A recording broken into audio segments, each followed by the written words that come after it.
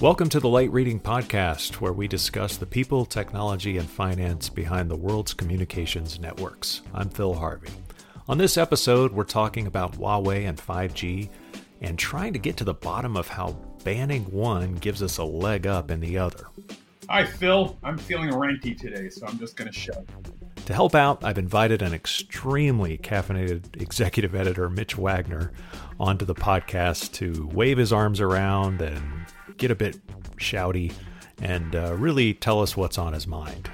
Mitch has been thinking about this stuff a lot, and of course, he's also in the editing cycle where dozens and dozens of stories about Huawei and about 5G float across his desks, every week.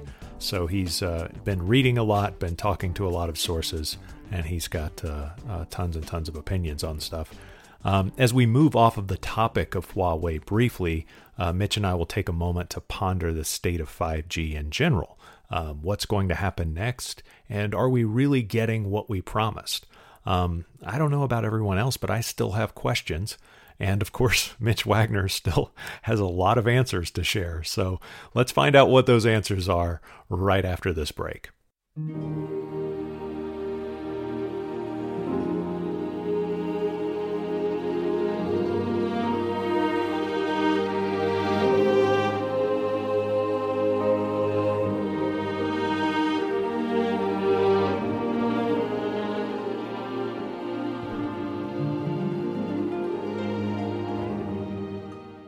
So Huawei is the poster child in the U.S.-China trade war. The Trump administration has blacklisted the company. Chip manufacturers are backing away from dealing with Huawei, and there's even a bill circulating now in the Senate that helps carriers pay for the cost that they would incur to swap out Huawei gear, and that's mainly aimed at rural carriers. But they are in a terrible state at the moment. And joining me to talk about this is Light Reading editor Mitch Wagner. Hello, Mitch. Hi, Phil. I'm feeling ranty today, so I'm just going to shout. Getting ready to do some good old-fashioned ranting, and I'm happy to have you on for that. So first of all, let's get right into what worries you about having Huawei as the sort of the central figure in this U.S.-China trade war? Because it's so far everything we've seen publicly is baloney. It doesn't make sense on the face of it. There has been no public proof presented. The time is more than past. If the U.S. has a case on this, they need to present it in a peer reviewable fashion so that the public can see it and security experts can look at it and say, "Yep, that's what's going on." Otherwise, it doesn't make sense that Huawei would, in fact, be spying for all sorts of reasons. Or would be enabling spying. Being a conduit to spying. Yeah, that's the thing is I think the general distrust is with the Chinese government, and somehow the U.S. Has done a masterful job of presenting to the public that the Chinese government and Huawei, the company, are one and the same. Yeah, and whether that is true or not doesn't matter. You don't have to assume good intentions by the Chinese government to assume this is nonsense. You just have to assume that they're rational actors, which they have shown themselves to be. Yeah. In other words, yeah, they probably do spy on the U.S. Everybody spies on, all governments spy on everyone. Right. It does not make sense, however, from a selfish perspective, from the perspective of the Chinese government, it does not make sense for them to be meddling with Huawei hardware because they risk the repercussions that they ironically got anyway, i.e. people won't trust Huawei hardware. Right. And B, there's plenty of other opportunities to spy. Yeah. That is the interesting thing is that, this whole... both the good and the bad thing about being in an instantly connected, always on global economy. First of all, the great thing is you can sell products to people you otherwise would never meet and, distribute them at this, at the click of a mouse. The downside to that is, you do open yourself up to a lot more cyber cyber privacy and security threats than ever Hmm. before. And yeah, there's proportionally, there's a lot of hacking and phishing attempts that come by way of China. Hmm. I've yet to see anything that says that that's anything more than the fact that proportionally there are just more people and more computers in China. I Hmm. mean, it's a bigger place with more going on, so therefore they have more good things and more bad things. Yeah, By the law of averages, I guess. yeah, yeah.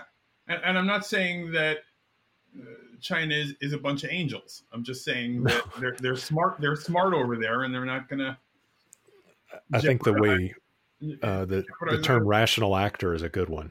Yeah, I think it's a term from diplomacy. It's the idea that if you're negotiating with a Joseph Stalin, and I'm not comparing China to Joseph Stalin. I'm just saying that even if you're negotiating with someone who's supremely evil, as long as they're supremely evil in a rational way, Right. then you In a can very deal with them. Yeah, it's the bad boss theory. It's like I've worked with some sort of some bad bosses over the years, but a few of them I didn't like because I never knew where they stood on things. But the ones that I did like, I could see them coming from a mile away, and Yeah, that was yeah, always a weirdly a sense of comfort. yeah, yeah. It doesn't matter in the end whether the Chinese government is good or whether the Chinese government is evil, which I think they are both, like all governments. Yeah. It just matters that they do what's smart in their own interests.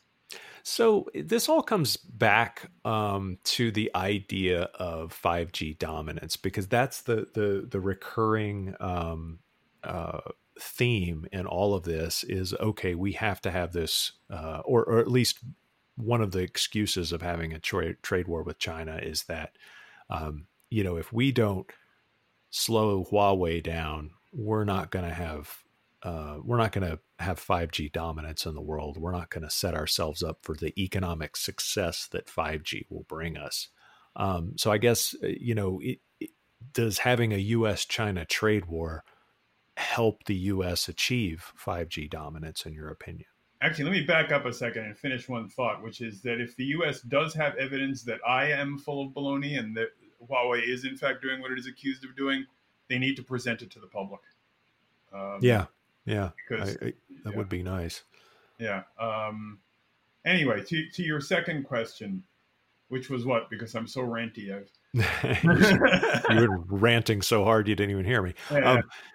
Does isolating Huawei, getting their products out of our supply chain and out of our line of sight economically, how does that help? Does that help the U.S. Get a leg up and gain dominance in 5G? No. Yeah, I don't think so either. Because Huawei makes good equipment, and depriving our telcos of that equipment, therefore, hurts our telcos' ability to compete on the global stage. Um, Moreover, some people even say the Huawei makes the best 5G equipment, which in fact would make that case worse. Yeah, that's the interesting thing. I mean, they've already not necessarily in 5G, but they've already demonstrated in devices that they are a couple of generations ahead in terms of Yeah, cameras and things of that sort. And it's sort of how they process, computational photography and that sort of thing. So, yeah, they've shown technical leadership in some areas, and it's reasonable to assume that could logically extend to different parts of the 5G network. And if it does, yeah, then locking out the best technology available for money is yeah. is not the way to achieve 5G dominance. Or even reducing competitiveness. Well, let's assume that Huawei is just kind of has parity with the West. That they're Right. not light years better, but they're not light years worse either. In that case, reducing competitiveness in an already uncompetitive market is not going to help. So what we're going to have like uh, we have two major vendors instead of three. So Right. yay Yeah. go us? No, I don't think so. Yeah. Yeah. It does. It does sort of. It the competition and the sort of the technical dominance angle doesn't really hold up in any way that you look at it. And then the other weird thing that it does, as we're seeing in the stock market, is that it puts a fright in, tech investment generally. I think, and this came from Huawei, but this is what their spokesperson told the U.S. Or the New York Times, was that Huawei in the U.S. Spent $11 billion on components and other supplies, for their telecom equipment. So that's $11 billion they won't be spending with American companies.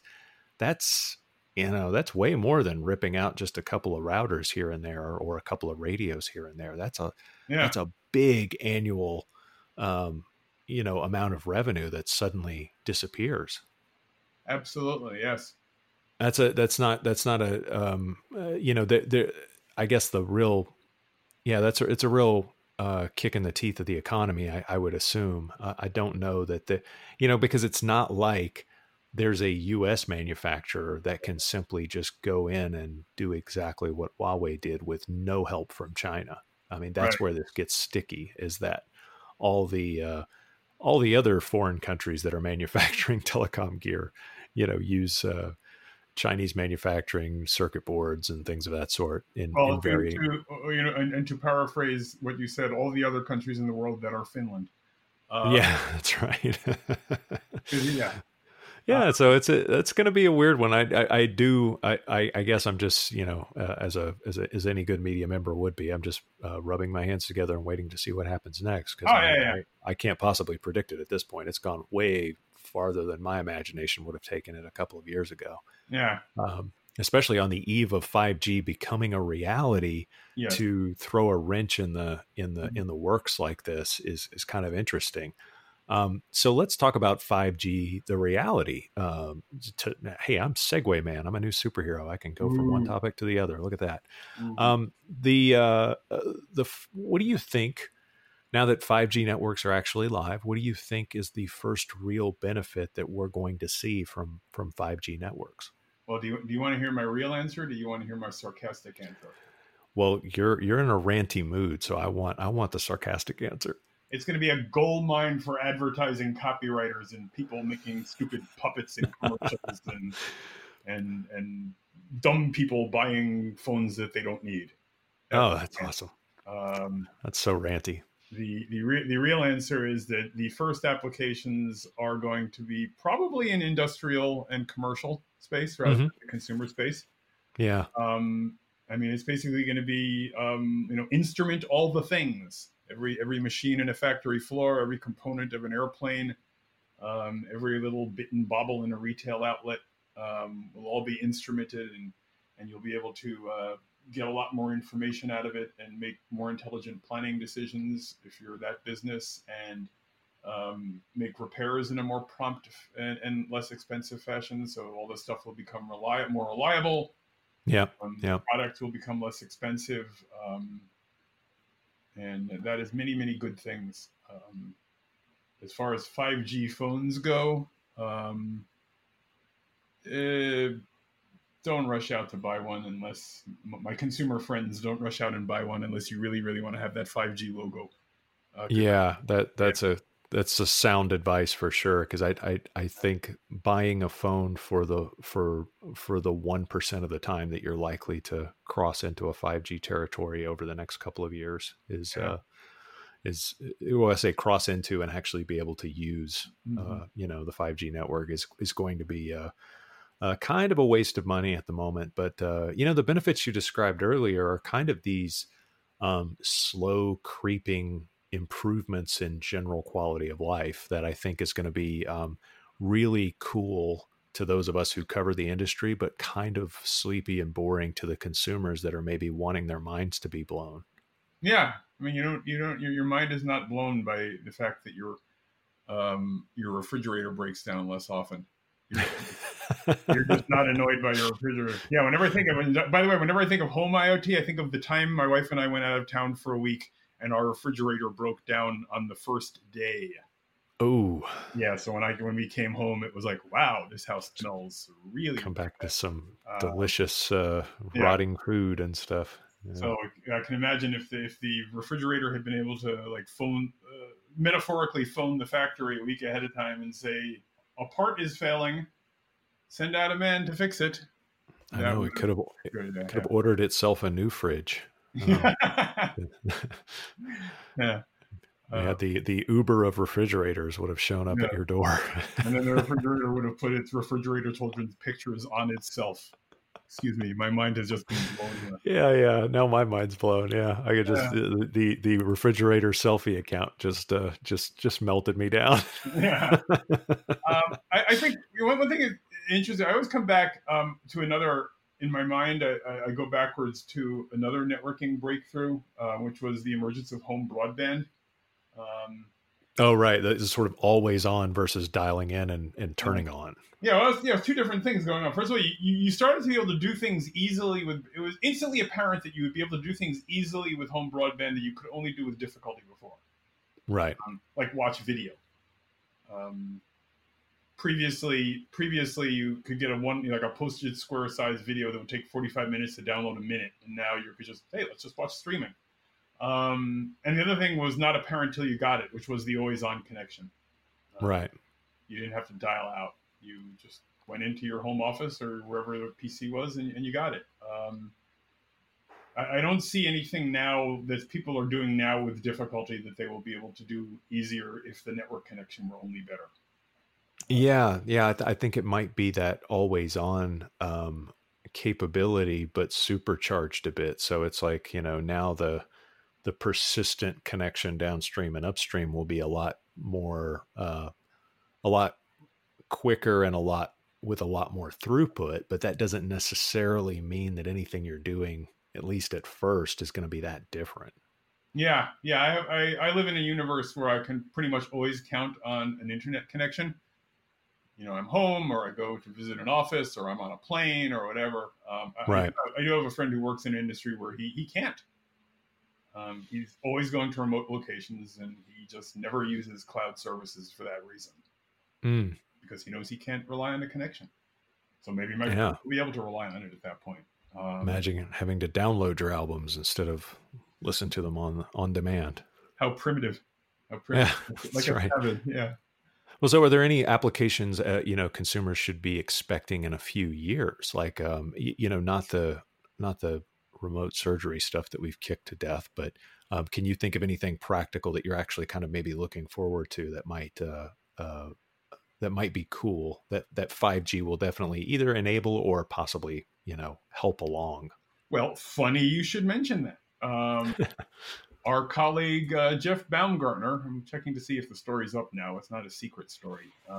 Yes. It will be by the time they hear this, I'm sure. Yeah. Headline is Cable Gets Behind Emerging Holodeck Tech. Yeah. Now, I have to admit that when I first saw that headline, I just sort of wanted to pound my head on my desk, because I was thinking, oh, not another way to entertain ourselves. Because it's a little sci-fi, but it's kind of cool. Yeah. So it's this idea that you can have these three-dimensional images. And so instead of your TV being 2D, it would be 3D. Yeah. And what really began to intrigue me was he even references it at the end, the Princess Leia thing, help me, Luke Skywalker, you're my only hope. Yeah. And I began to think in terms of conferencing. Just the ability, instead of having a phone call or even a Skype call, to have a three-dimensional figure of the person you're talking to just there. So if you live 1,000 miles away from your father, you can nonetheless go for a walk with your father, just like a regular person. I think that that kind of thing maybe sounds mundane, but to me that just seems incredibly valuable. Yeah, I think that's one of those things. Until you try it, it's really easy to knock a service like that, and it would require someone wholly. I mean, we've seen little holographic demonstrations at trade shows, and just inside of a trade show, it requires some heroic amount of up and down bandwidth to be always on. So we're talking somewhere, in the neighborhood of 200 to 400 gig, or something crazy. But it's quite compelling when you see it. It's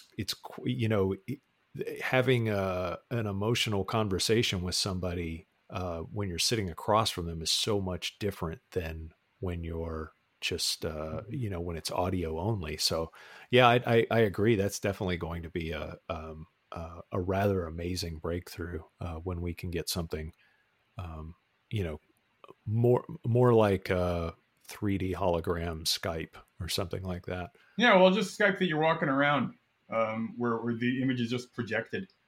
Yeah, and that's where the AR stuff comes in as well, because I Yeah. think there's also some augmented reality stuff that could also be, not just very practical, but also very very fun and interesting Yeah. at the same time. I'm also just sort of a big fan of things getting just, getting better in the background. So like if all the latency stuff really is improving in cellular networks, then, mapping applications and things that we use every day, like GPS and stuff like that, the lag time and the ability, the tracking ability of that stuff should get really, really good, to the point that we don't even think about how good it really is. Yeah.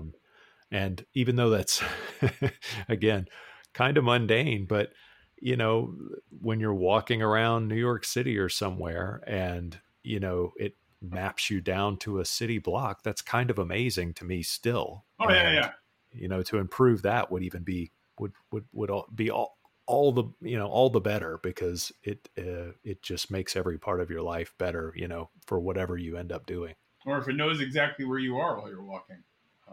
Yeah, that's even better. In downtown where there are skyscrapers. I just need my phone to tell me I'm never too far from a cup of coffee. Good coffee. Or a cold beer in this case. And both doesn't really work. No, not at the same time. But you know what? I think I might be going for that cold beer. Mitch, I appreciate your ranting, and thank you for taking a bit of time to rant on the podcast. All right. Thank you for having my ranty self.